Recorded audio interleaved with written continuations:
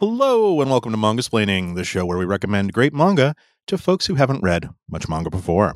Hosted by Deb Aoki, David Brothers, myself, Christopher Butcher, and Chip Zdarsky. Follow along with our show notes, reading list, and much more at mangasplaining.com. Hello, I'm Christopher. I'm hosting this week, and we are looking at Look Back, a one-shot manga by Tatsuki Fujimoto.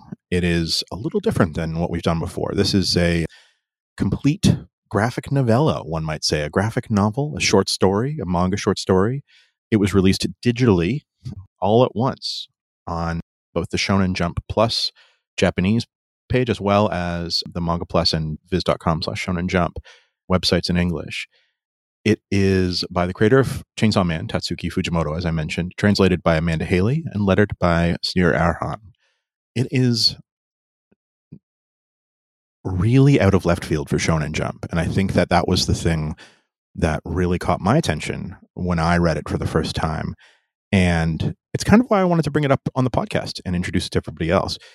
And basically, I know we do the back of the book. There's no book. There's no book yet. There's a book in Japan, but it's not even on, as far as I know, it's not on the schedule in North America yet.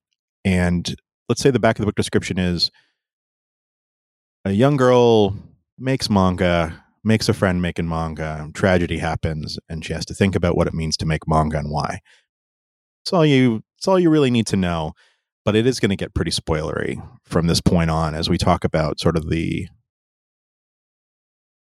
intricacies of the series.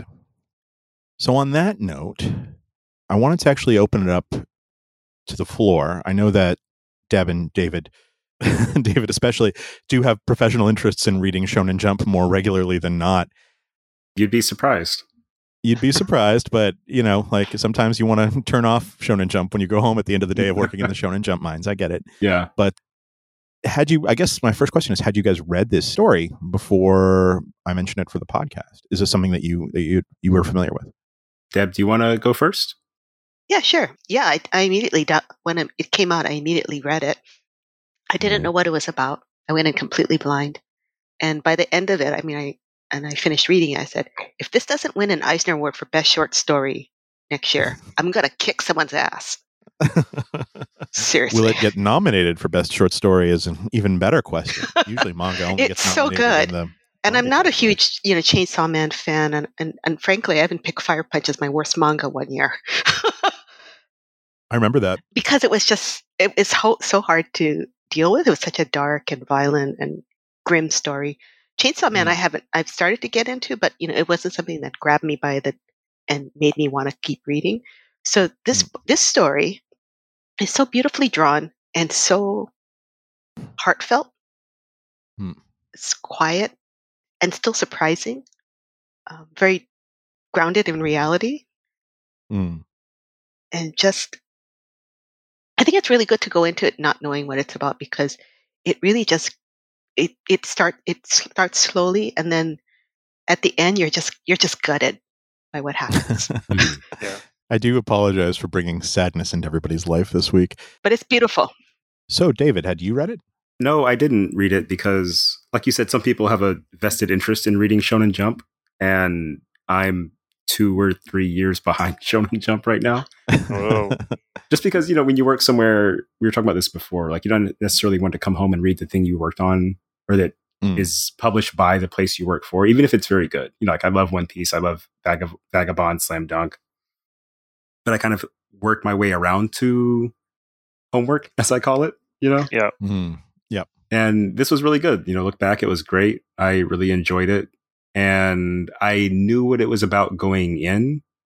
Like, I feel like we're all talking around the subtext of it a little bit. I don't know if you're going to get into that a little bit later, Chris. Oh, we will, but we'll let maybe Chip break the seal on that one. So I knew that it was going to be sad. There was going to be a twist. There was going to be some kind of tragedy to it. And so I was kind of trying to, like my editor critic brain turned on. I was trying to outsmart it as I was reading through a little bit. But it was still very powerful and hooked me. Like the story is very good. And it didn't go in a couple of directions I thought it was going, which was kind of interesting. But yeah, overall, I didn't read it when it came out, but I read it because Chris enjoys making me feel sad. And I enjoyed it. Thanks, Yeah, it's Chris. kind of some of my picks lately. I'm sorry. I guess that does bring us to Chip, and you're welcome, by the way. Chip, I what'd you didn't think? find it sad at all. I laughed all the way through this story. I had no concept of what this was going into it, and I also have no concept of Chainsaw Man.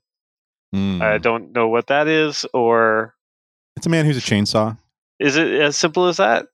It really is. I mean, it's as simple as that, but then it kind of. Remember Crank, like the Jason Statham, Neveldina Taylor movies? It's that. Yeah. All right. Okay. Yeah. Like that's the closest thing to it. Oh man, I love manga. I love that you could just like do Chainsaw Man and then do this. That's pretty remarkable. This is beautiful. Mm-hmm. I think in terms of like storytelling and even rendering, this might be the most beautiful book we've tackled. High praise. There are some really interesting techniques, especially in terms of like the lighter touch on people's faces in certain scenes to change kind of the emotional weight while retaining everything else, like with like, standard kind of filling in of black line. Just there's that double page spread of her like just kind of like the joyous kind of rain dance. Yeah. But just awkward enough that it's like it's still just like a kid. Mm-hmm. And like the expression, like she's dancing really hard. Yeah, exactly. like oh yeah, yeah.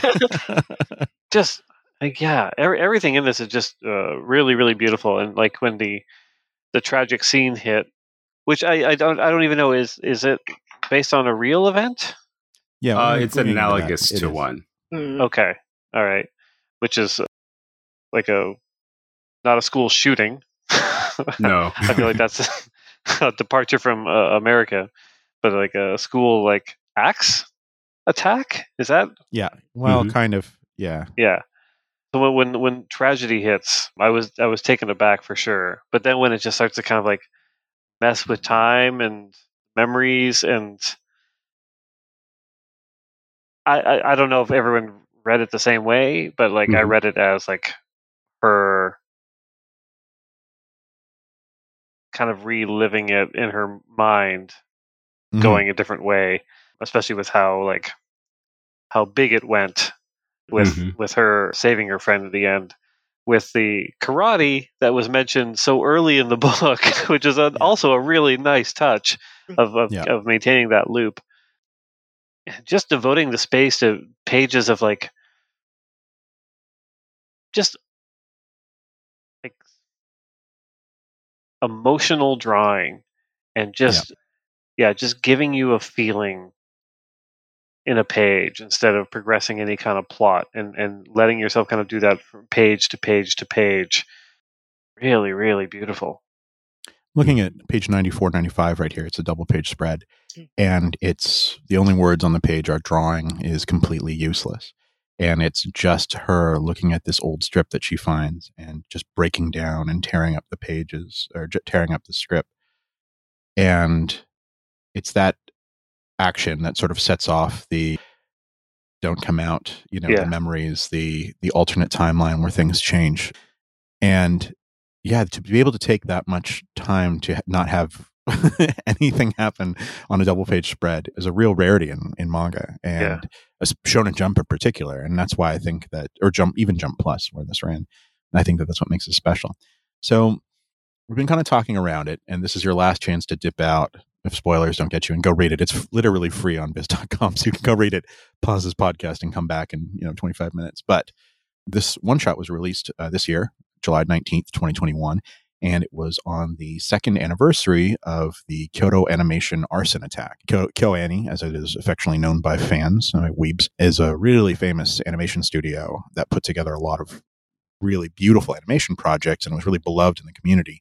And a man attacked the studio and lit it on fire, and people died. And a lot of the things that the man who attacked the studio said are also, let's say, alluded to by the person who attacks the young artist in the school and who eventually kills her, Kiyomoto. And it's tough because something like this could go sideways so easily. Like, could be something that would be seen to be profiting from or benefiting from in some way this horrible tragedy. And I think it is done with such a light touch and so delicately and so thoughtfully, especially, and 2 years later, that I think those accusations wouldn't land. But I do think it is always tough when you tie something like this to a real life event like the Kyoto Animation arson attack. But the fact is that this has been incredibly well received since it was released. On Twitter, people just out of nowhere, big mangaka saying, "Oh my God, this is incredible." Unsolicited praise from people like Inyo Asano, who did Goodnight Pun Pun, Sumido Owara, Rei Hiroi, Ryogo Narita. It's just like people were falling over themselves to go, "Oh my God, you get it. Like, this is something that everyone needs to read. This is an incredible work." Fujimoto knocked it out of the park. So, yeah, the incomplete synopsis from before. Two girls meet. They decide to make manga together. One inspires the other, and then the other ends up inspiring her. And it was through this action of getting better at comics and going to art school that she dies. She's in the wrong place at the wrong time. And the second half of the story is the girl who lived imagining what would have happened if things would have went differently. And I want to talk about that specifically because Chip said, "Oh, I remember that as something that, like, this is like, I think this takes place in her mind. She's imagining something different." But I think this is still Jump. And it's actually, there's an in-universe explanation for this idea. This, like, one moment of, like, going back in time, of things changing, of, like, a strip falling, onto the floor and underneath the door in the present time that somehow mysteriously lands back up in the past. And it doesn't, the what was supposed to happen changes. They never get together. She gives up on, our protagonist gives up on manga. The other girl goes and decides to, study on her own, and it enables her to save her. And it's working on a couple of levels here. There's a couple of meta levels. But the first time I read it, I absolutely read it as grief, as this, girl trying to imagine what could have happened differently to save her friend. But the second time I read it through, I was like, oh, this is all in universe. It's trying to explain that, like, there was this one magical moment where things turned out differently. Maybe here's what that would have looked like. And it's a little bit, it shifts into, like, Weathering with You territory, or like Makoto Shinkai territory, where it's like this one magical event can undo and change everything. Speaking of anime movies. And I think that little touch is maybe what pushed it over the top. So, yeah, next question based on what Chip was saying. Did you guys read this as this is grief and she's in her own memories trying to imagine how things went wrong? Or did you maybe see it as this is just like a sequence of events that's really clearly spelled out with, like, a little bit of time travel, a little bit of magical realism, a little bit of whatever? How serious is this, I guess? I will say that I took it literally figuratively. Like, it's not her memory or anything like that. It's not how I read it, at least. It is probably a bit of magic realism, but I don't think that it actually changes anything. I don't think that she gets this experience. I think it's for the reader, so that we get that moment of catharsis. And then for her, it's more like her change comes when she sees the strip that her friend drew that's in her old style. Because the entire series, her Komoto is like an incredible artist. And in comparison, Fujino is sort of insecure because she's better at figures. Komoto's better at, like, a full picture. So there's insecurity there. But then she finds all these drawings that her friend did, presumably in her style, and this kind of record of their friendship. I think that's the flashback. Like, she looks at the jacket where it has, her name on the back, artisan's jacket. I'm not sure what it's actually called. Like, that's where it clicks in her head. And she's like, no, like, this is why I love this. The community, the friendship, and that kind of thing. I think the reverie, for lack of a better phrase, like, if you look at the caption dialogue, like, a student sat down on a sofa on the second floor of the building, none of that actually changes anything. It's presumably a news reading from, our regular universe, like where her friend. Yeah, I read it as like an excerpt from a newspaper or something. Yeah. Yeah. And then there's this totally fanciful thing that happens basically like 2 pages later. Like, this is the fantasy where we get that catharsis of, oh, like, they were meant to be friends. Like, this is the point. The friendship is the point, not the tragedy. Because no matter what happened, whether she died or she didn't die, their friendship was still strong until Fujino messes it up, in my opinion. And I think that's like the key, because it ends on like that long string of flashbacks of them sharing comics with each other, sharing comics as a culture, not just, as an object.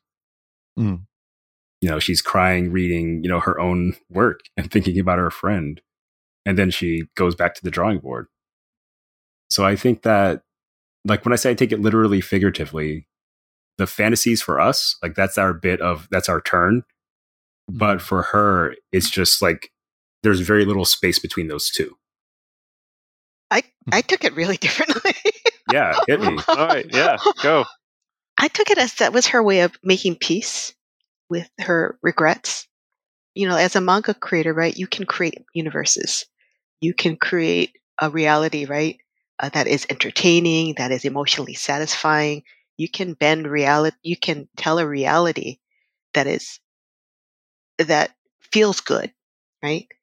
It's more exciting. You're a hero. You say the right thing at the right time. All these, you make the right choices. To me, I took it as she was, because by then she's a published manga creator for about 5 or 10 years, yeah, or a couple of years. Yeah.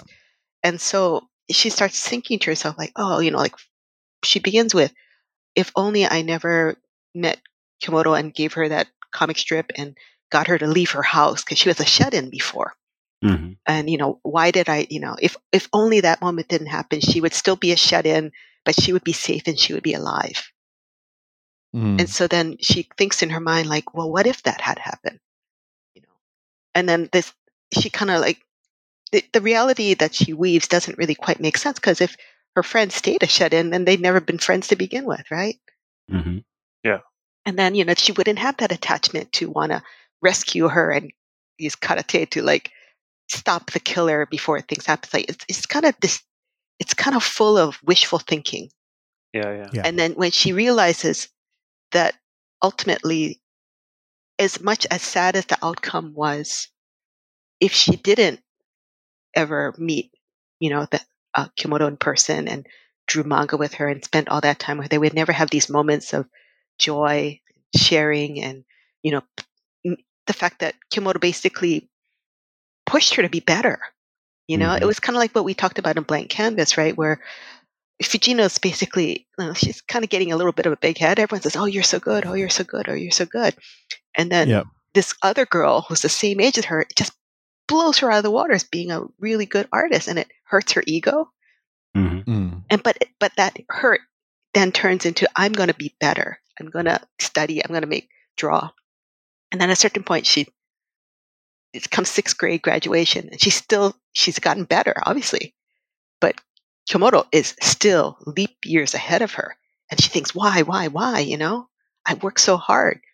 She goes to Kimoto's house to drop off the diploma, and she sees that while Fujino had like maybe 2 stacks of sketchbooks at the end of that, Kimoto had a whole hallway full of stacks of sketchbooks.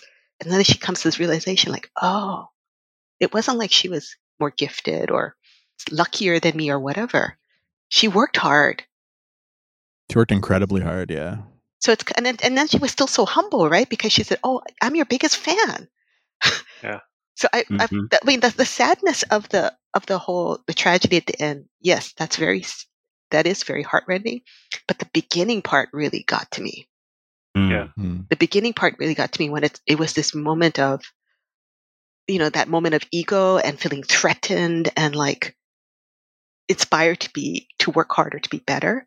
And then throughout it, Fujino, I think she still has these moments of ego, right? Like it's her name on front on all the manga that they panned in, even though Kimoto is the background artist, and she's the one who decides to go on to a manga career, and then she gets kind of frustrated at at Kimoto when she goes to art school, like, you'll never be, you should stick with me and I'll take care of you. Like she's still kind of cocky and stuff like that.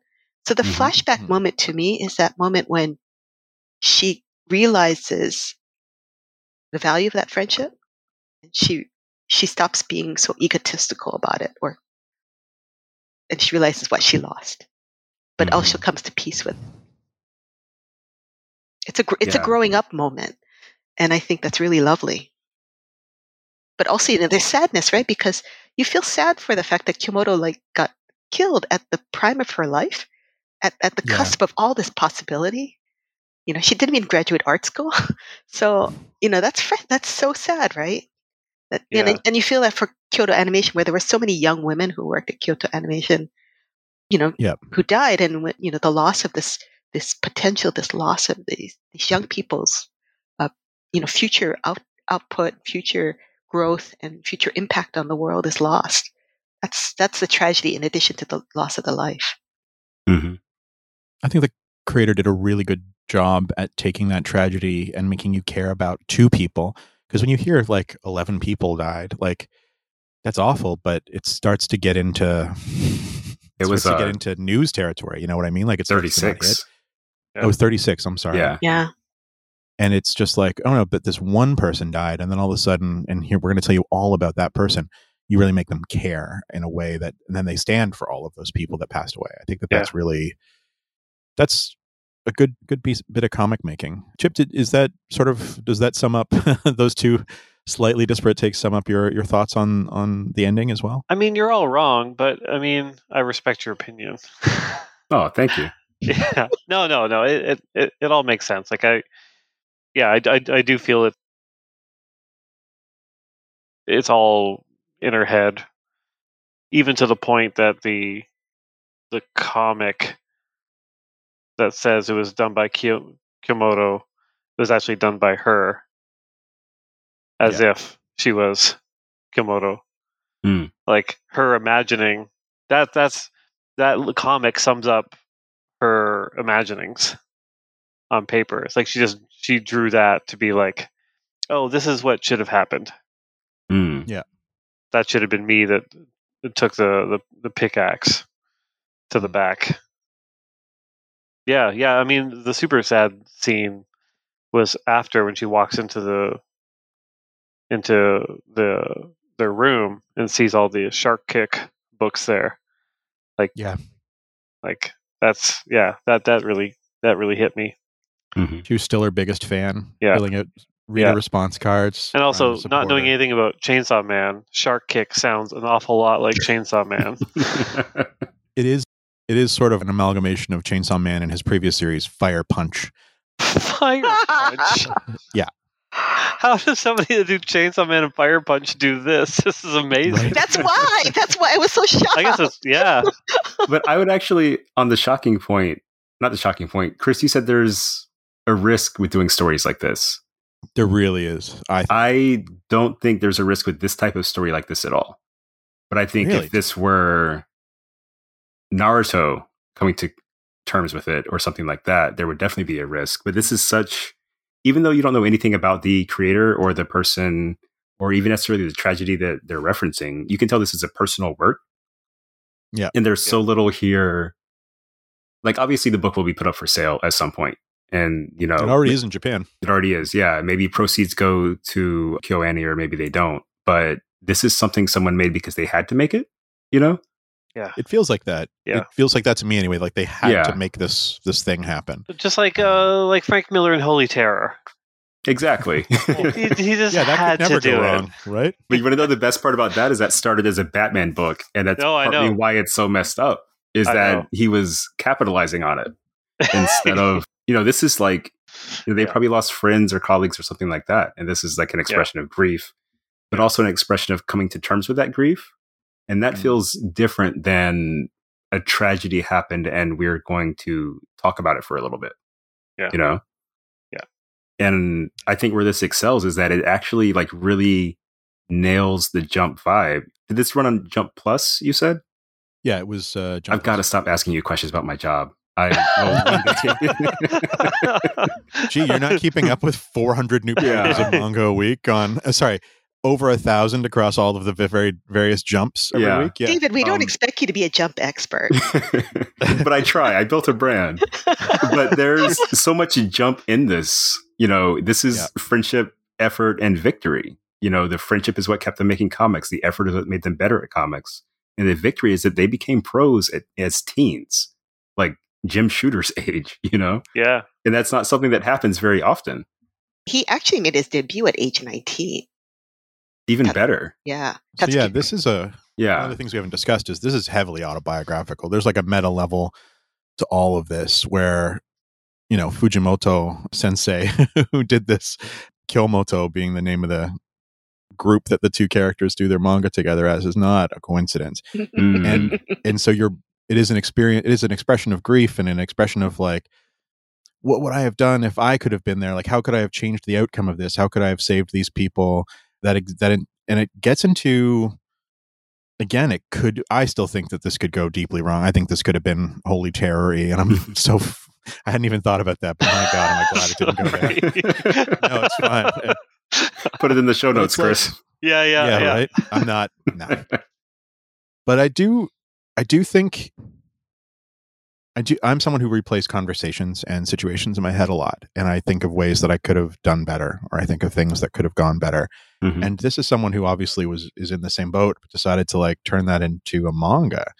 And I think that that's intense. I wonder, is that something, Chip, you're a working comic artist and writer. Is that something that you've like ever done with your comics, is like try to right a wrong from your real life on the pages of a comic book? Because I know that a lot of comic creators in the more alternative sphere do exactly that.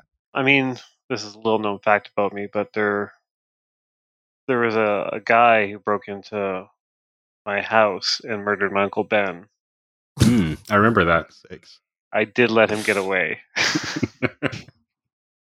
You thought the best way to do it would be to have Daredevil beat up criminals for the rest of time? Yeah, exactly. Nice. That sounds cathartic. I mean, if I have it so subconscious, I'd need somebody else to point it out to me. Okay. You know? Yep. I've done it intentionally in prose before. Oh, really? Yeah. Oh, yeah? I was too green of a writer to pull it off. Like, I sat down to edit it, and I was like, oh, well, I guess I'll keep these characters and junk everything else. But it was more, I had this idea of what if this group of like, not Black Panthers, but Black Panther-ish people from the 80s went back to 1840s Oakland and colonized it before America did. Oh, like made deals with like the Spanish and like the Ohlone population that was here. And then when the Americans come, they've got all these guns from the 80s, and they basically make like a paradise in California. Amazing. It was very intentionally trying to upset like the history of colonization in America. Like, I did so much research for this story that I completely whiffed on. Yeah. And a lot of it, like some of it was subconscious, like Chip was saying. Like, there were things that popped up as I was writing that I hadn't been thinking about, but had been kind of in my heart, I suppose. Yeah. But I think for something like this, it's probably very intentional. Like, it's got to be. I mean, I guess it obviously is. And I think that's the difference in quality, is like they clearly thought about every level of this. Yeah. And even when, like, if this is their version of righting a wrong, I think that there's not actually a wrong righted, because the coincidence it takes is so large that it never goes beyond being a fantasy. Like, she does karate one town over. She saw someone on her run with a weapon and knew that it was a weapon and not just a tool, and then ran to the school and saved the day. And that's like so out there that I'm not, like, I think it's definitely like a kind of processing, but I think it's a kind of processing where you're like, oh, this is the fantasy that would never happen. Like, this is this is fantasy. Yeah. Yeah. Actually, I have the perfect example. There's an episode of Justice League that adapted For the Man Who Has Everything, the Alan Moore, Dave Gibbons story with was it the Mercy Flower or something like that? Anyway, it gets on Batman, and the flower gives you your greatest fantasy forever, no matter how unlikely. And his is watching his dad beat up muggers who killed his family for, like, I guess, eternity. Like, whenever they flash back to Batman, his dad is just throwing punches. Completely unrealistic, but it's kind of what you want in your heart, because your heart doesn't really care about, like, feasibility. Yeah. Sure. Your heart is like, he was a little boy, and that's a little boy's fantasy. And like a jump kick, like a rider kick to save your friend's life, that is maybe the greatest fantasy in the world. But it's always going to be a fantasy, And so I think that what follows the fantasy is her sitting and accepting the reality that her friend is gone now. But even though her friend is gone, her friend left a huge impact. Yep. A thing I liked about this was that it tried really hard not to spoon feed you everything.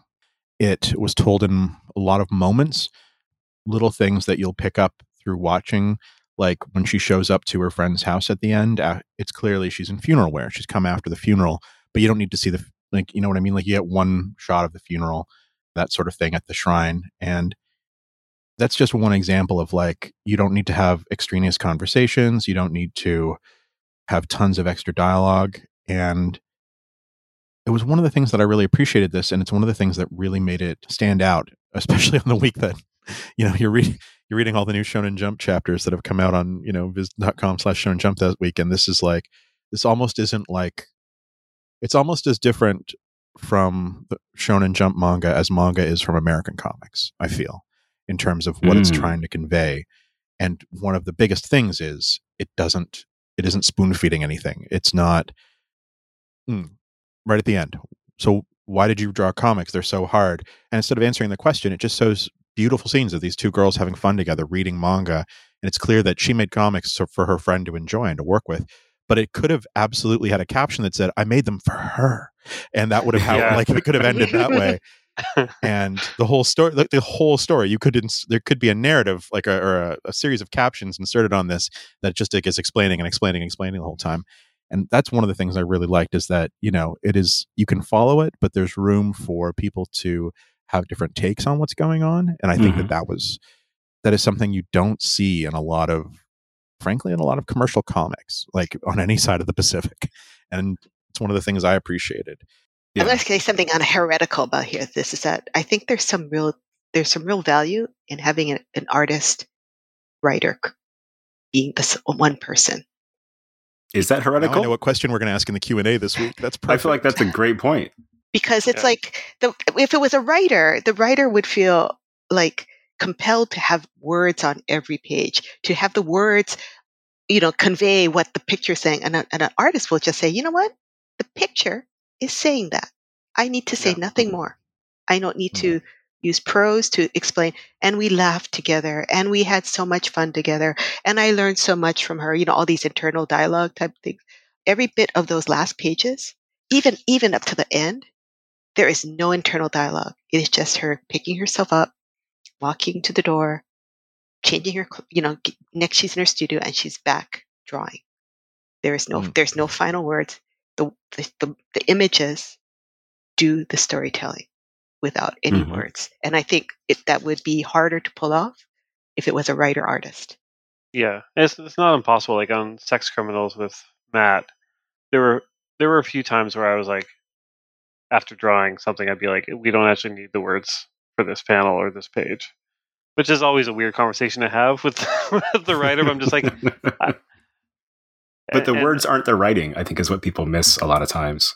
Yeah, Oh, sure. And I think I would always just say it to Matt as like, we don't have to Stan Lee this one, which is like in the early Marvel comics, like Stan Lee would tell you what's happening in the panel, even though you're looking at the panel. Yes. Yeah. And it's like sometimes you don't need both of those. Yeah. Yeah. This is obviously a much higher level than me asking Matt to not have captions on a page. The repeated motifs, right? Where the repeated motifs of this person's back in front of a table, and then the things around them change, like the weather changes, their posture changes, their furniture, and it shows the passage of time. I mean, I was wondering, is that title "Look Back" kind of a nod to the fact that a lot of the panels are just looking at her back? I think the title came first. I guess you guys didn't catch it, eh? What? All right, everyone flip to page 2 or page 1 after the title page. Ooh, okay.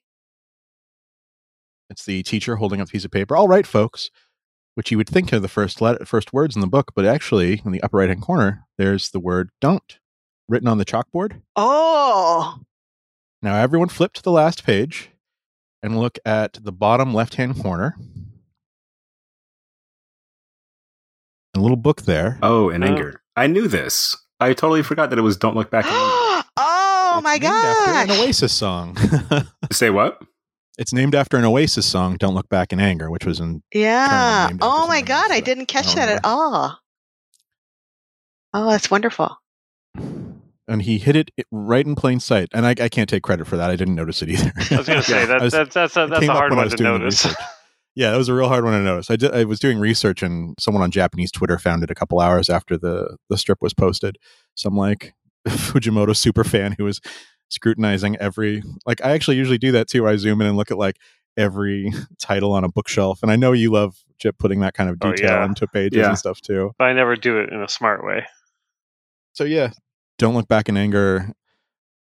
I think there's a really good tradition, and please don't ask for examples. I'll put them in the show notes when I have time to actually do research. But I think there's a really good tradition of song lyrics inspiring short personal comics like this that goes through, it sort of weaves itself through comics, because it's weird. And this is like, maybe this is me talking, but it's so hard sometimes when you're like making comics or thinking about comics. It's to incorporate real life things into them. I don't know how to explain it, but like music is especially difficult because music can, disappear so quickly and, be popular one moment and the next minute not very popular.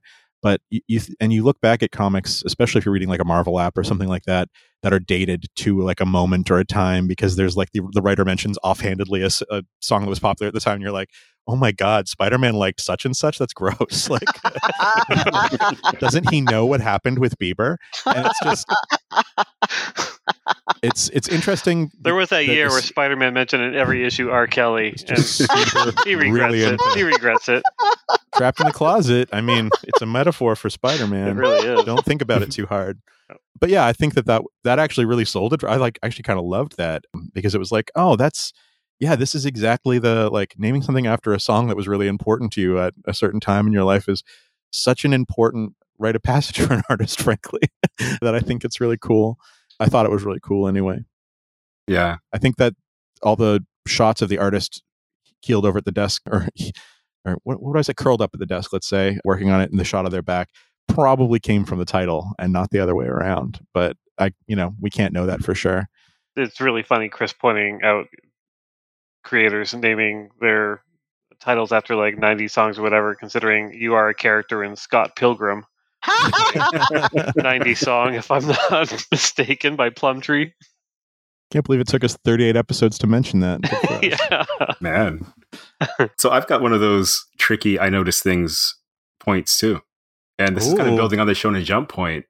A lot of it's very like hyper masculine battle manga. And there's this trope, like, watch my back and you'll get better. You'll grow stronger or whatever. It shows up in this as well. But the implication is that the person in front of you is a shield. Like, they'll protect you from whatever is coming, and you'll have the space to grow. And on page 83, she says, keep your eyes on my back and you'll grow too. So she's growing alongside you. And then the very last few pages are you watching her back as she goes to do what she's meant to do, which is getting back to her life and making comics. And I thought that was very touching and kind of more of a subtle Jump metaphor way. Like, there's an emotional range in Jump comics, I think, that is a big reason why they're so popular. Yeah. In terms of the way they address grief and fear and anger, like, there's actually, I don't want to call it wisdom because it's comics for children, but there's like a lesson in there you can pick up on and kind of latch onto if you need a little bit of strength. And this takes those same lessons and gives it to adults. I think, like, sometimes you need to see someone else going about their life in order to get back on your feet. Sometimes you need space to get back on your feet. You need someone to stand in front of you and watch their back for a little while you figure out what you need to do. Yeah. And the last, 4 panels are just her back as she leaves her friend's apartment. Like, she walks down a dusty country road, and then she's at her Cintiq. And then her terrible posture on the last page is so realistic. Yeah. It was very touching. Like, as a shonen action manga fan, like, there are these little tropes and motifs that you pick up on, and it's rare to see it in books about normal people, human beings instead of heroes. But it works because it all comes from the same emotional core, which is sort of, we're all in this together, and there's no getting out of this alone. Like, hopefully, you'll have someone beside you that can kind of pull you along when you need to be pulled, and you can pull them along when they need to be pulled. I was kind of baiting you all, hoping that especially David would call me on my shit saying that this wasn't like a Shonen Jump manga, because I think this is very much actually like a Shonen Jump manga. I think it's both. Emotionally. Yeah. I think artistically, and I think the way that he's telling the story, absolutely he's trying to do something very different. But emotionally, it's this idea of what's the good reason to do something? What's the good reason to make art? What's the good reason to do anything? And money, baby, money. Yeah, exactly. Like, they talk about money a little bit and how it's nice, but like they couldn't even spend. There's that scene where they couldn't even spend all the money they took out to go and blow as much money as they could think of. They spent the equivalent of $50. Yeah. It's like, oh my God, it was the best day. Like, or if you get $1,000, you could buy a house, and it's like, not exactly, but yeah, it's just this idea of like, why did you make money? Why did you make manga? And it's why does she quit manga? And why does she start doing manga again at the beginning? And it's just this idea of like, what is a pure idea of wanting to do things or make things? And I think that that's really interesting. I think that comes from a very Shonen Jump place. A lot of manga artists talk about how they are, coming up, or when they're coming up, they want to be in a certain magazine because not just the work that's there, but the ideology of the work that's in that magazine resonates with them. Some people want to be in Jump because Jump speaks to them. Some people want to be, big comics or spirits artists one day. Some people want to be in Afternoon, or I always wanted Manga Erotics F personally, but like, yeah, I've literally, all right, subtle flex. Deb and I have actually been in the pages of Manga Erotics F. So, really? Yeah. What? Natsume Ono did a comic strip about coming to TCAF in 2012 or 2011. Of course. And she drew me, and she drew Deb, she drew Jocelyn. I think she drew Layla. Yeah, it's no like big deal. the highlight of my life, but you can't talk about it all the time. Like, I don't know. Like, I'm telling Andrew. To get a little weird. But yeah, Manga Erotics F. That was such a neat moment. But yeah, I think there's something really Jump about this, and that's the other thing, that like almost everyone reads Jump growing up in Japan, and now almost everyone's reading Jump here in North America too. So if you're going to tell a story that is a mature adult story about grief, but you infuse it with the emotions and the feelings and the lessons, as David says, of Shonen Jump, yeah, it's going to fucking resonate. Especially hard with Jump people, with Jump fans, and I think that's a big deal. It's like if they did a story about Spider-Man's parents getting divorced, like it would be devastating. Right? It would just kill oh my God, Chip, what are you even doing with your life that you haven't written in Elseworlds? Peter Parker's what if Peter Parker's parents get divorced? I mean, they used to have those types of stories, right? I mean, everyone would talk about, like the first time Jean Grey died, people were devastated, right? The first time. And then they cheapened it. You just summed up everything wrong with North American comics by saying the first time Jean Grey died. Yeah. And it's kind of tough, right? Because that kind of heartfelt storytelling is really hard to pull off. Because you can either take it the wrong way and it becomes maudlin and cheesy, or it, misses the mark. But this seems, I think the reason why a lot of manga creators were reacted so much to that is they recognize how difficult this was to pull off. Yeah. Yeah. And it was just beautifully, and then like visually, the pacing, the way that the story unfolds. There's not a lazy moment in his. It has a lovely beat and feeling to it. Versus being serialized, right? It was all released at once. Mm-hmm. You see this complete expression in one 140-page exposure to it. There's no continue next week. It's like, no, you are in. Once you strap into ride on page 1, you are in until page 140. And it's rare to see that. And then we just have to wait for the sequel. Oh, please, no. No. I have a weird hunch about this. While Deb was talking, I wanted to flip through and find some scenes. And I don't think there's any scenes where someone is drawing and talking at the same time. Oh. When they're at the desk, they're always silent. When they're sharing art, they're silent. Like they'll talk about the work they're doing with the editor. Yeah. But it makes me feel like they treat like the space where you draw, the space where you create as sacred. Pages 72 and 73 mirror, the last page of the story. It's the same shot, the same angle. Her hair is different. Her outfit's like slightly different. I think she's wearing a different jacket than one. But it's always like when there's comics happening, like focus on her back. Like look what she's doing, look what she's drawing. Yeah. And it's really cool. I before the podcast, before we started recording, we were talking about how I'd been building model Gundams. And part of that for me is I live in Oakland, in East Oakland, and in a small apartment, so I can't have a huge space to do stuff, And so I've had to really strategize and like really use my space efficiently. And so thinking about a workspace as a place that's yours, maybe your dad had a spot in his garage that was his thing. Yeah. Like it's very special, like everything in its right place. And it's really cool that the mangaka did this and like did it like that, so that whenever, I don't know, comics are really cool. It's my favorite storytelling form, and it's cool to see it treated like as sacred. Yeah. Yeah, for sure. I want to ask everybody to go to the chat window for a sec. I linked a comic that we talk about what North American comics does this make you think of? And this is the one I immediately thought of. And it's a comic by Seth called Down the Stairs. And it ran as a one-page comic in a magazine called The Walrus in Canada, Canadian literary magazine. We'll take a short break that David will hopefully edit out while everyone reads the comic.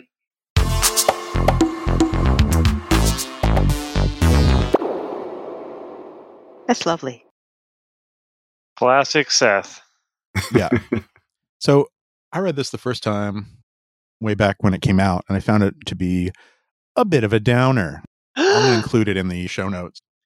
And it's just this idea of, I think he's trying to communicate the overwhelming monotony of making comics, but also the compulsion to keep making comics even when things aren't great, and the regularity of making comics and the difficulty of making comics and all those kinds of things that are like not necessarily, I saw them as very negative emotions at the time, but I think now I maybe look at them as more, it's neutral emotions. It's something that happens when making comics is a calling, or maybe rather for you than necessarily a job that you can clock in and clock out of.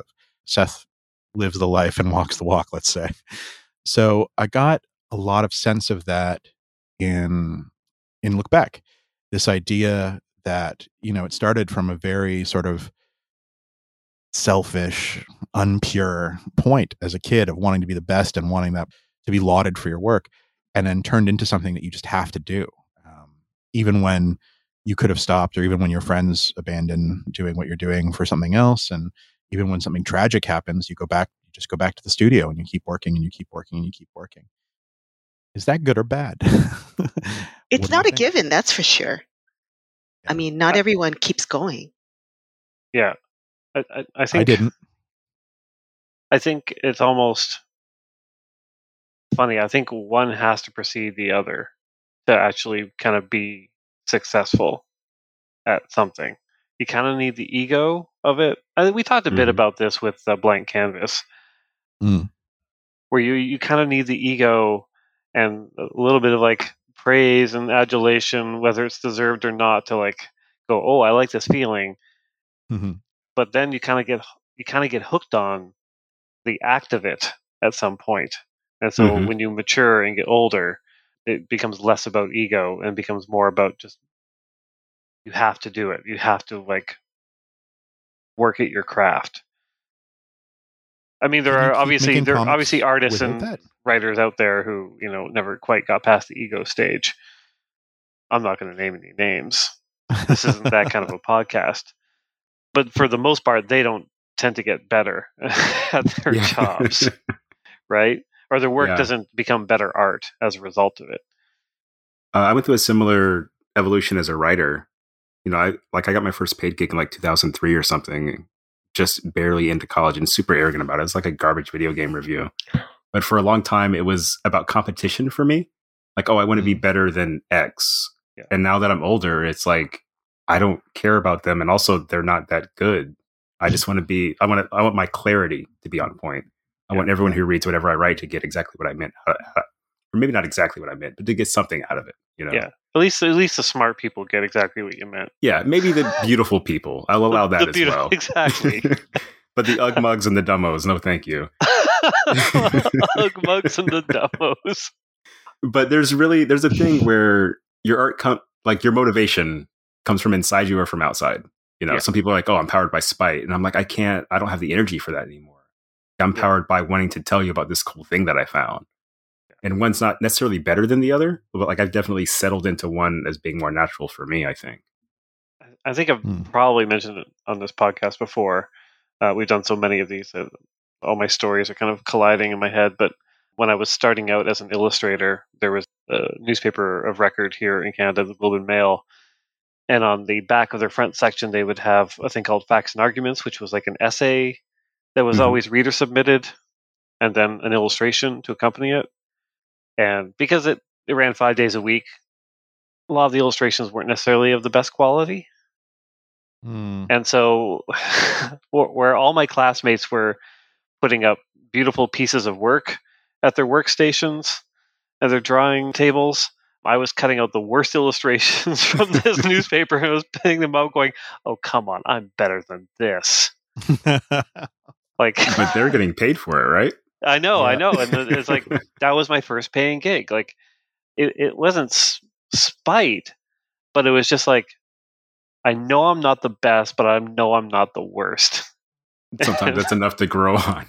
Yeah. And I submitted it, and it was like, it was perfect timing. It was like the editor's first day on the job, was told to get new illustration. The reception area didn't know what illustration was, so didn't send me to the art director, sent me to the editor.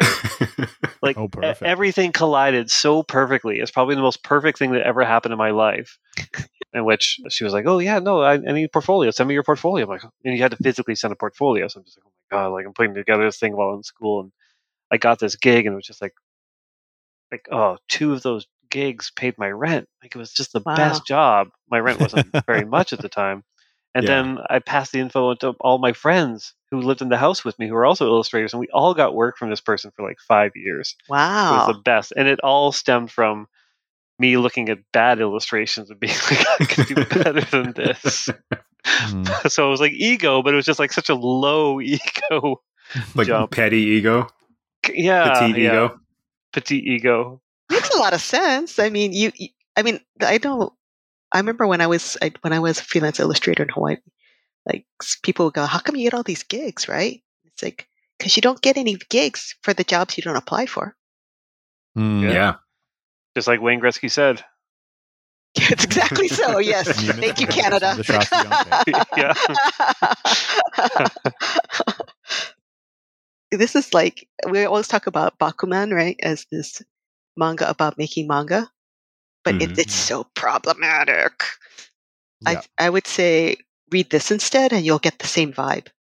What's problematic about it? I don't know. It's super sexist. Yeah, it's super sexist, and it is like, it kind of advocates working yourself into the hospital for manga, like literally like hurting yourself for manga, putting everything else in your life aside and only focusing on manga in like a consistent advocacy way right through the end. It's fascinating, and we should totally read it one day. Maybe we should have paired it with this. Maybe. But I was just going to say, like, because everyone says, oh, manga about making manga, and then they say, oh, go read Bakuman. It's like, no, I'll read this. You'll save a lot of time, and it'll be good. And you'll feel good after you're finished.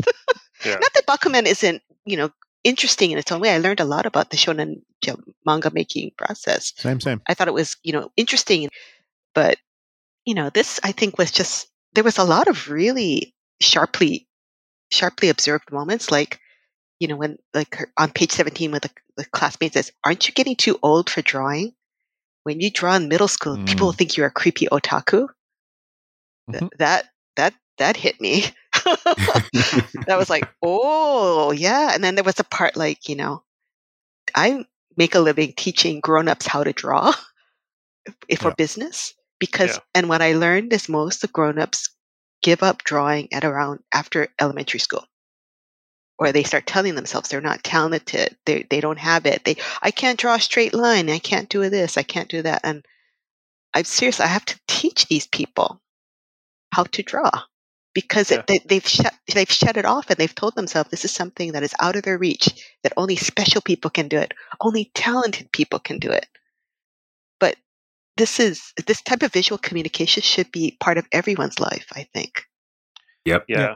I mean, in terms of like I always get it at comic conventions. People will always come up and be like, oh, wow, good drawing.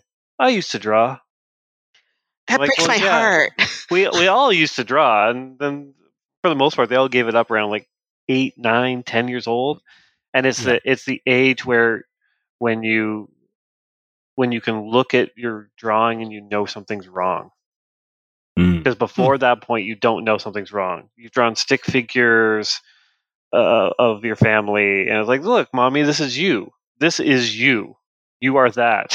Like, photorealistic. Yeah. But as soon as the character is like, or an artist is trying to draw like a human eye, and they're drawing like, the pupils and the iris, and they're like, and the eyelashes, that's the point where almost everyone gives up, because their understanding of what it's supposed to look like has evolved, but their ability to do it has not. Yeah. That's a really painful gap. That's a really painful gap when you realize what good is. Yeah. And how far you are from it. Yeah. Yeah. Crucial though. But it's funny you say that, because I quit drawing. I was 17 or 18. In high school, I might have said this on the show before, I was on an art school track. And I was like, writing is way easier than drawing. I'm just going to be an English major. And so I did. This was seriously my train of thought, like a clown at senior year. But I then made the horrible mistake of then studying art really closely for like the next 10 years. Yeah. So now the gap between what's good and what I can do is, I don't know, like from the sun to Pluto. Yeah. But I still know that if I need to, like, as an editor, sometimes I'll need to draw thumbnails to get like the point across, or for balloon placements or something like that. Like, I can still whip that out really easily because I still have the basics, but I don't show people my drawings necessarily, Yeah. I've not seen your drawings, and I've not seen Chris's drawings. I'll send you. I did one of those 6 fan arts memes a while back. Did you really? Years ago. Oh, yeah, it was super dumb. I'll find it and dig it up, and you can put it in the show notes, Chris. That's very. That's awesome. I think inspired by this episode. That's very brave of you. Yeah. I'll see if I can. I haven't drawn anything in a while, but I'll see if I can find something that I'm not too embarrassed. What I would like to see is, since I had to draw everyone for our Manga-splaining banner and graphics, I would like to see all of you try and draw me. Ooh, let's do this. Okay. Chris thought about that a lot, so something's going to go down here. No, don't put any pressure on my terrible drawing. It's already bad. Caricature artists love my face. You could go so many different ways. There's so many ways you could go with this.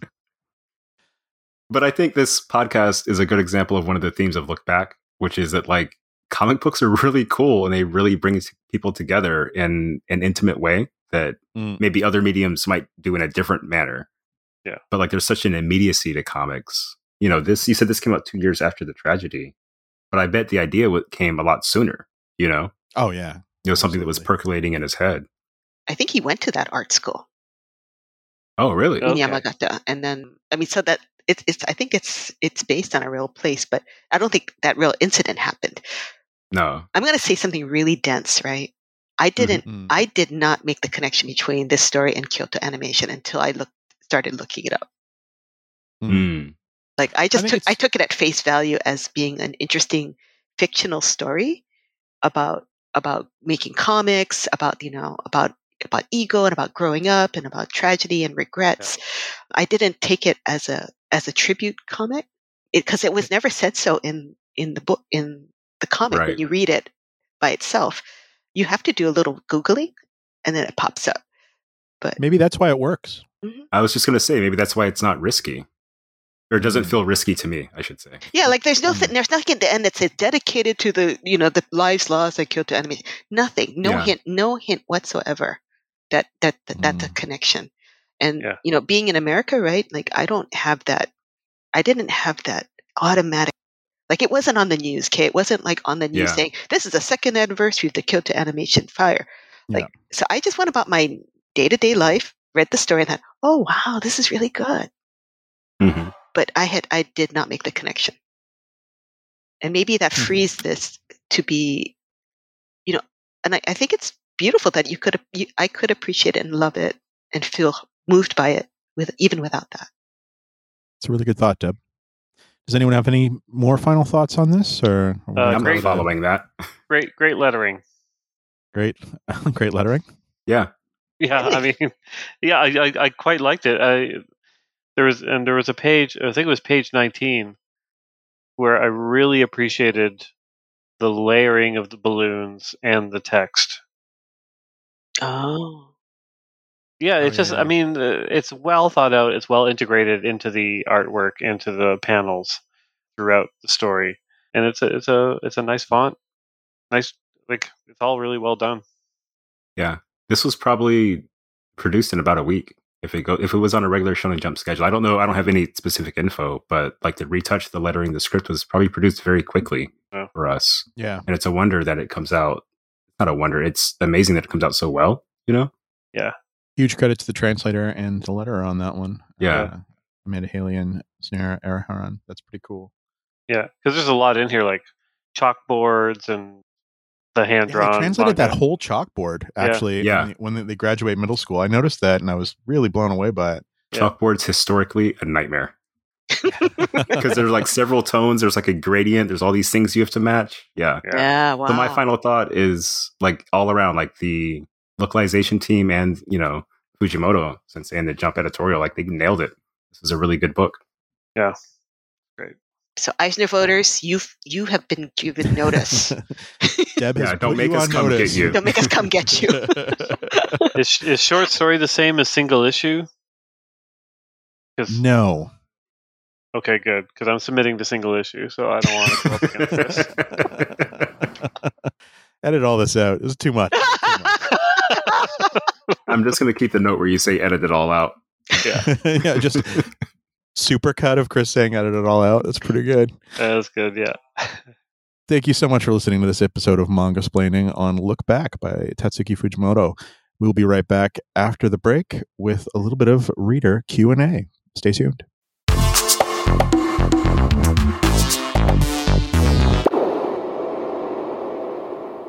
Save big money when you start your next project today at Menards. Check out our great selection of garage and utility lighting options. In stock, ready to take home today. We carry everything to help you illuminate whatever project you're working on. Shop garage and utility lighting products in store at your nearest Menards. You can also view all of our entire selection of lighting options today on Menards.com. Save big money at Menards. Welcome back. Hope that was a nice break. I listened to the podcast just today and didn't get any ads. So if you're one of the people like me who don't get ads, you're very lucky. You just get to listen to the music. But that does bring us to this week's reader Q&A. I actually picked this one because it was inspired by something Deb said when we were chatting here on the podcast. And that is, it's from Alijo Joseso. I apologize, on Instagram, who wrote in and asked, is there a general reason why mangaka mostly do the art as well as the script? I rarely see this in North American comics, mostly in indie comics. Is it mainly because the writer simply doesn't know how to illustrate? But it's basically, why are most mangaka single creator mangaka as opposed to being artistic teams like they are in a lot of Western comics? I think that's a really interesting question. I know I have my thoughts on the mangaka side of things.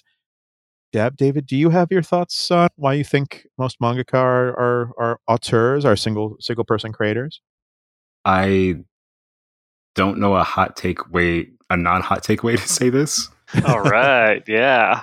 But I feel like the perfected form of a comics creative team is just one person doing like the story that's in their head. And collaboration is great. It's a different kind of thing, different kind of like thrill for me. And I think that having just one person means like everything is so much more like to one specific goal. While with collaboration, it's a bunch of goals coming together. So they feel different. And when you have just one person kind of jamming, like, I don't know, you can make some really special books. But David, you're also a writer who has worked with artists. Yeah, it's hilarious, right? But I really think from, even something like Weapon X, I think did Barry Windsor Smith have a colorist on that? Yeah. Do you remember? Yeah. I'm 90% sure. He was his own colorist on that. He was his own? He? I think so. Because that book looks amazing. Yeah. And it's one of those things, I feel like it would be hard to get that look if it was someone you weren't working very closely with. Sometimes you get like a Frank Miller and Lynn Varley or Mazzucchelli and Richmond Lewis. Yeah, that one's great. Frank Quitely and is it Jamie Grant? I think were really good together. Yeah, you get these duos that really, really click, but there's just something different when it's just one person, you know. Mm. And speaking as a guy who's written ones of comic books so far, you know, it's fun to write and see what the artist does. Like for me, I'm talking to the artist and then they're telling the story that we came up with together. Deb, did you have any thoughts on that? It's because I can draw and I can write. I'm comfortable doing both.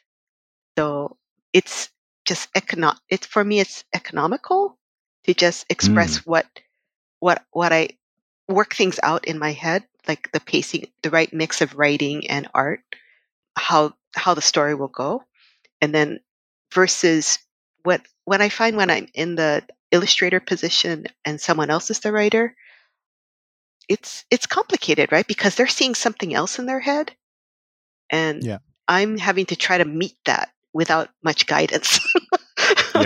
And it's a little frustrating because sometimes I think to myself, well, sometimes you feel like the guidance you get from a writer is this happens on this panel, this happens at the top, this happens at the bottom, da da da da. And then I don't have that luxury of saying, actually, I'd like a 2-page spread here, to let this moment breathe. Or can I do this? Can I express how time is passing in this way? Whereas I think sometimes when I work with writers, they become very attached to what the turn of phrase that they've created. And it becomes really hard to tell them, can I just make this wordless? Or do we need this part of the story? Can we just skip to this? And, in my relationship with when I work with a writer, I'm usually the illustrator for hire. It's not a pure partnership. It's not like we are creative partners and we equally have a say. My job is to illustrate what they want, and then to use my powers of persuasion to say this. I think this way is a good way forward. But it's not a pure creative partnership where you have equal say in how something comes out. Mm-hmm. I don't know. Like some artists, like for example, some manga artists don't feel comfortable writing, right? Like Takeshi Obata, who drew Death Note. I was wondering about that. He did one story by himself, which was not that great. It was like this old man cyborg story. And he basically, when I interviewed him, he basically said, I just conceded I don't want to write stories. I just want to draw them. So it depends on your bent, really.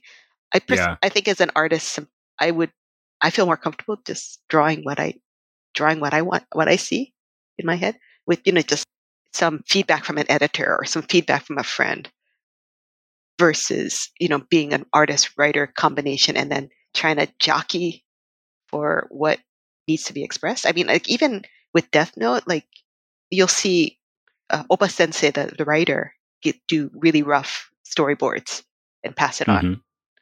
Well, so Chip, you're both an artist and a writer. Do you pass on rough storyboards to your artists, collaborators? Normally, no. It has to be kind of an extreme situation for me to do that. There have been moments working at Marvel that I've been paired with like pretty inexperienced artists, in which I will have to do that to kind of show them a better way to do it, or how perspective works, or anatomy, stuff like that. But for the most part, you kind of have to distance yourself a little bit from it if you are an artist. Like because the first script I wrote for Marvel was Howard the Duck. It was issue 1 of that. And it was the first time I'd written for an artist, which was Joe Quinones. And I remember when I got the pages back from Joe, I was just like what? Like that's not how I would have done it. Like I just was like, okay, this is wrong. What you've done is wrong. But start over. But wow. but they weren't wrong. In a lot of cases, they were a lot better than what I had in my head. But I had to really divorce the visual from what I was writing, just to kind of keep my expectations a little bit in check. I mean, like the standard in like kind of the Marvel DC sphere is writer separate from artist, but it's also like artist separate from colorist, separate from letterers. Mm-hmm. And that's just a byproduct of the assembly line nature that kind of started decades ago, versus manga, obviously, with the unsung heroes, the apprentices. Yeah, it's just a different assembly line. Yeah, which kind of enables the writer artist to, like, if you're not necessarily drawing your backgrounds, or you're not doing your screen tones, or you're not filling in blacks, then you actually have time to kind of think about story more, I think, in the manga market versus the North American comics market. Yeah. It's, I don't know, it's unfortunate. Like, obviously, now that I'm kind of writing and drawing a book again, I prefer to do that, but also the assembly line is kind of here to stay. And like, if I want to put out more work, then I really can only do that by being a writer on multiple projects, because I can't draw multiple projects. So I kind of I've fallen into the trap that everyone else has fallen into by writing for a bunch of different artists. The alchemy that comes with a writer working with an artist, or an artist working with an inker or a colorist, is really fun. Like, it's, like Ed McGuinness and Dexter Vines, I think, are a great combo. Oh yeah. And a combo I like more than Ed McGuinness on his own, or Dexter Vines on his own. Yeah. But sometimes you'll get a book where the writer wanted to do one story, the artist wanted to do a different story, and the editor was like, I don't know, bro. Yeah. And it's a thing of beauty. Like, it's horrible. They're never good comics, but they're always fascinating from a craft point of view. Yeah. Kind of figuring out what each person wanted to do with their part of the story, and then why it just clashes and doesn't come together at the end. Yeah. And it's like, that happens with, cartoonists as well, with, single writer artists, because not everybody's good at telling stories. But when it's a bunch of people being bad at telling one story, I don't know. Yeah, that happens a lot. Oh, really? Yeah. Well, also because in the Marvel DC realm, like, you don't necessarily, they're arranged marriages, right? Yeah. Like, they're not they're not proper dates, courtships. You'll be set up with somebody. You'll be like, oh, okay, I guess we're working together, and you want to do this, but this is the script. Sometimes there's enough time to change it a little bit. Like, because sometimes at Marvel or DC, you have to write the story without knowing who the artist is, which is the worst. That's the worst feeling. Mm-hmm. And there was a case where I'd written 3/4 of a Spider-Man annual, and then my editor was like, "Great news, Mike Allred's going to draw this." And I'm like, that's amazing. There is nothing in here for Mike Allred to draw, like the way we know it. I had to like retroactively put in like a killer robot kind of sci-fi fun thing for him to draw, just to make it like a Mike Allred suited comic. I was lucky I had enough time, or else it would have been a really disappointing comic for him, for me, and for the reader. Mm-hmm. Those are the unfortunate situations. Wow. Mm-hmm. Sometimes it's awesome. Do you all know the story about Gil Kane and aliens? No.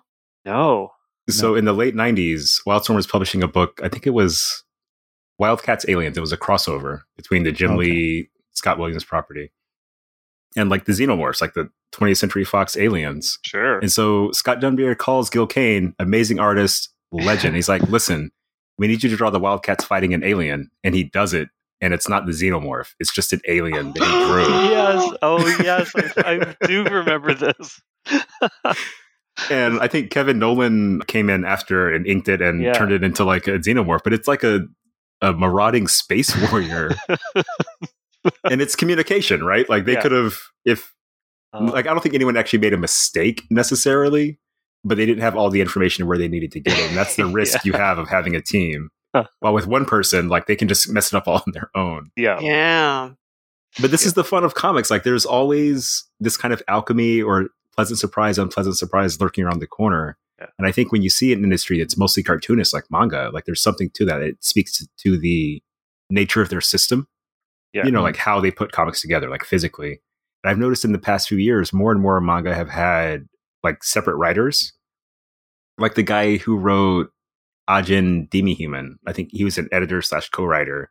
Halfway through the series, he left and did his own stuff, like his own series, High Rise Invasion. was much less good, and the anime is even worse. But that's them's the breaks. Like that's the risky run, doing your own work and branching out with new people. Deb mentioned, I don't know the mangaka, but I was an artist who wrote their own thing, and it was really not that Obata. good. Yeah. Yeah.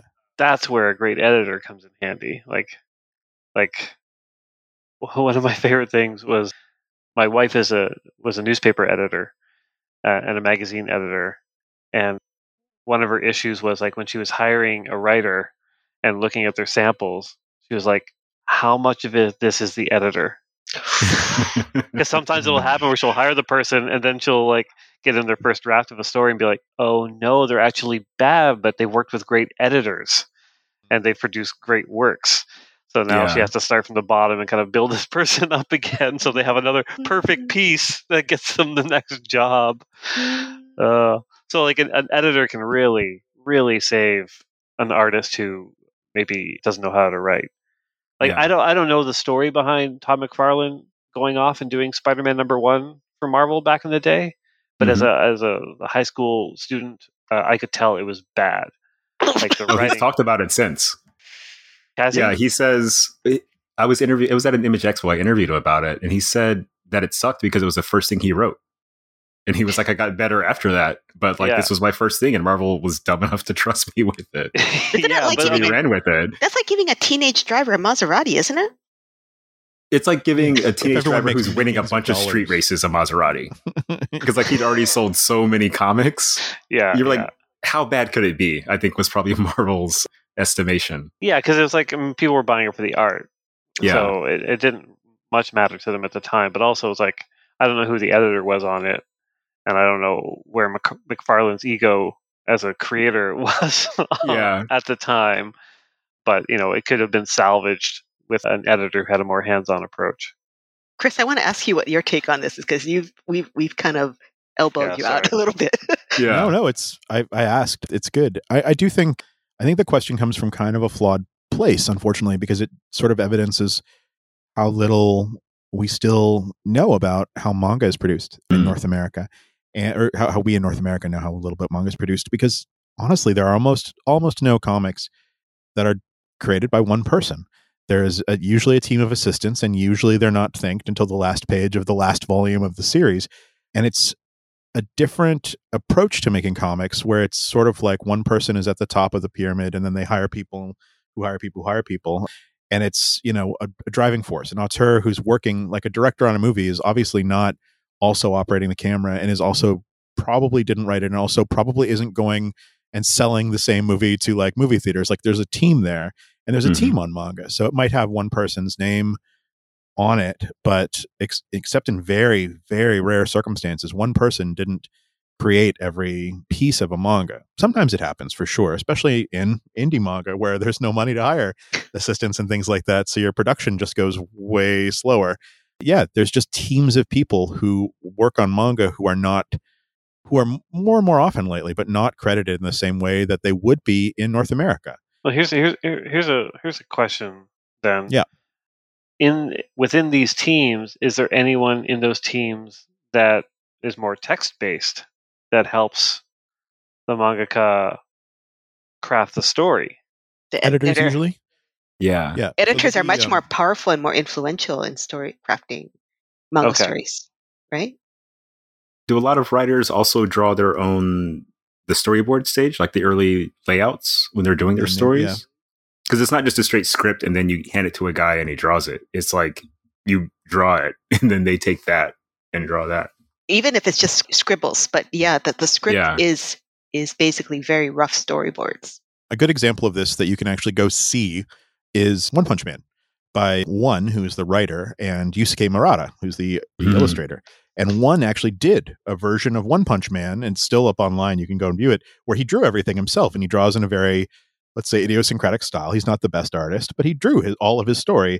And then when they brought it to Shonen Jump, and I think Jump Plus, and made it a series, they brought in Yusuke Murata, who's maybe the best manga artist of all Shonen manga, to take this dude's story and redraw it as a Shonen Jump, Shonen Jump style manga. And you get to see that, like, and even then, Murata Sensei is like, works with assistants. So yeah, maybe he's doing all the layouts and he's drawing all the figures and he's drawing the faces, but he'll have someone else ink it. He'll have someone else do backgrounds based on what he said. Someone else will do tones or whatever. But yeah, it breaks down in a series of different ways. And Murata, I don't know that he's ever written a story, but I know he did iShield 21. I know he's done some other work for hire stuff. Whenever Murata's done a bunch of guest pieces and fan pieces that you can, if you're a big fan of Yusuke Murata, there's a lot of art out there for you to enjoy. That is not necessarily tied to any of his series, but yeah, I think it's a real misconception that it's just like it's one person. It's one creator sort of at the top, but they're working with a lot of people usually.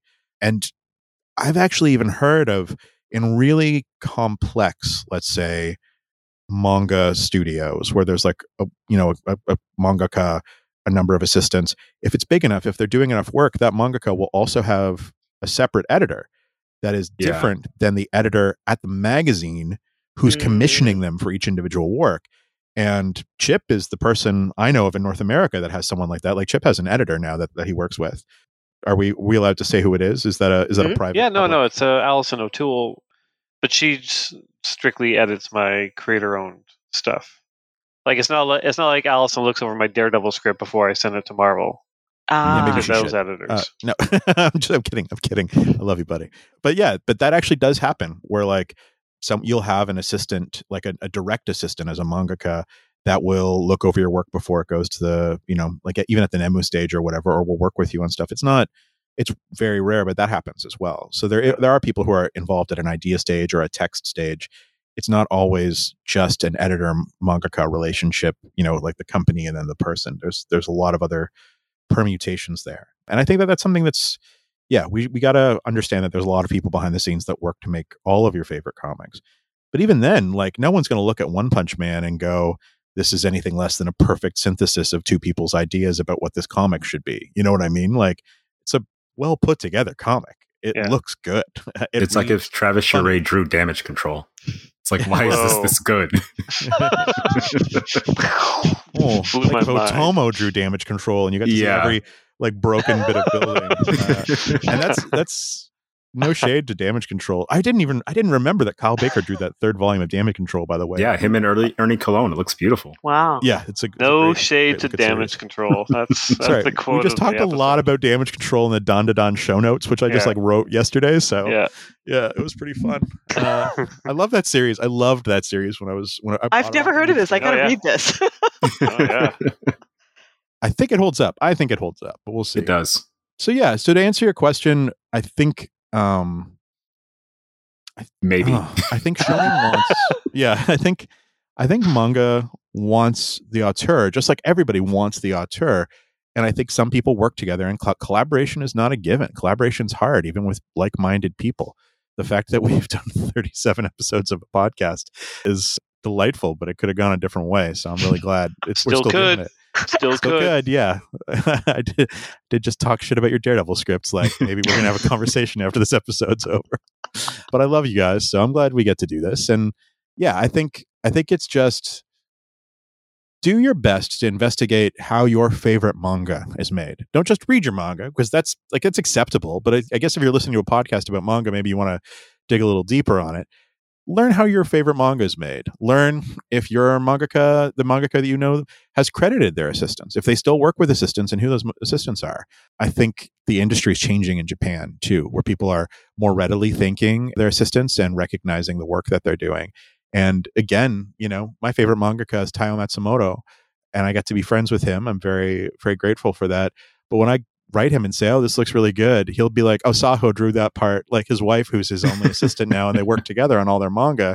And it's just like, he's not shy about giving credit where it's due. And I think that's a good way to be in the world, especially these days. So yeah. Well, his relationship with Igami Sensei, his longtime editor, I think is very special too.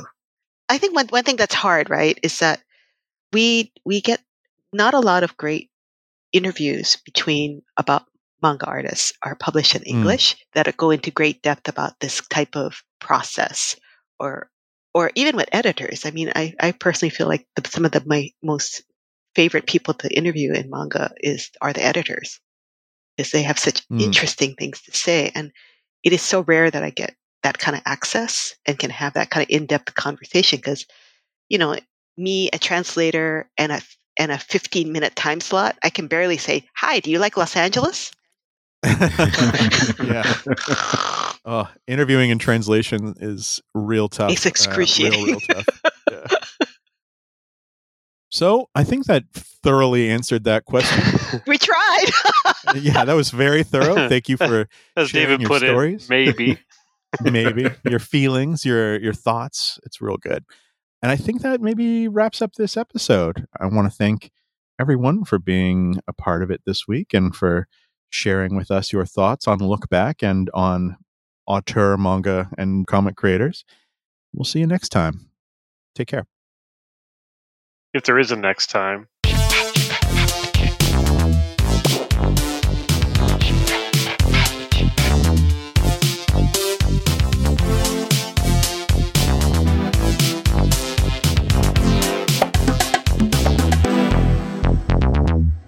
This has been Mangasplaining, episode number 39, Look Back by Tatsuki Fujimoto. Thanks for listening. For our next episode, we'll be discussing the manga Vinland Saga by Makoto Yukimura. Want to pick up a copy? Consider supporting your local comic book and manga specialty shop. You can find one near you at comicshoplocator.com or check out your local library for print and digital lending options. You can also follow along with our complete reading list and much more at mangasplaining.com. Thanks to DADS for their musical accompaniment this episode.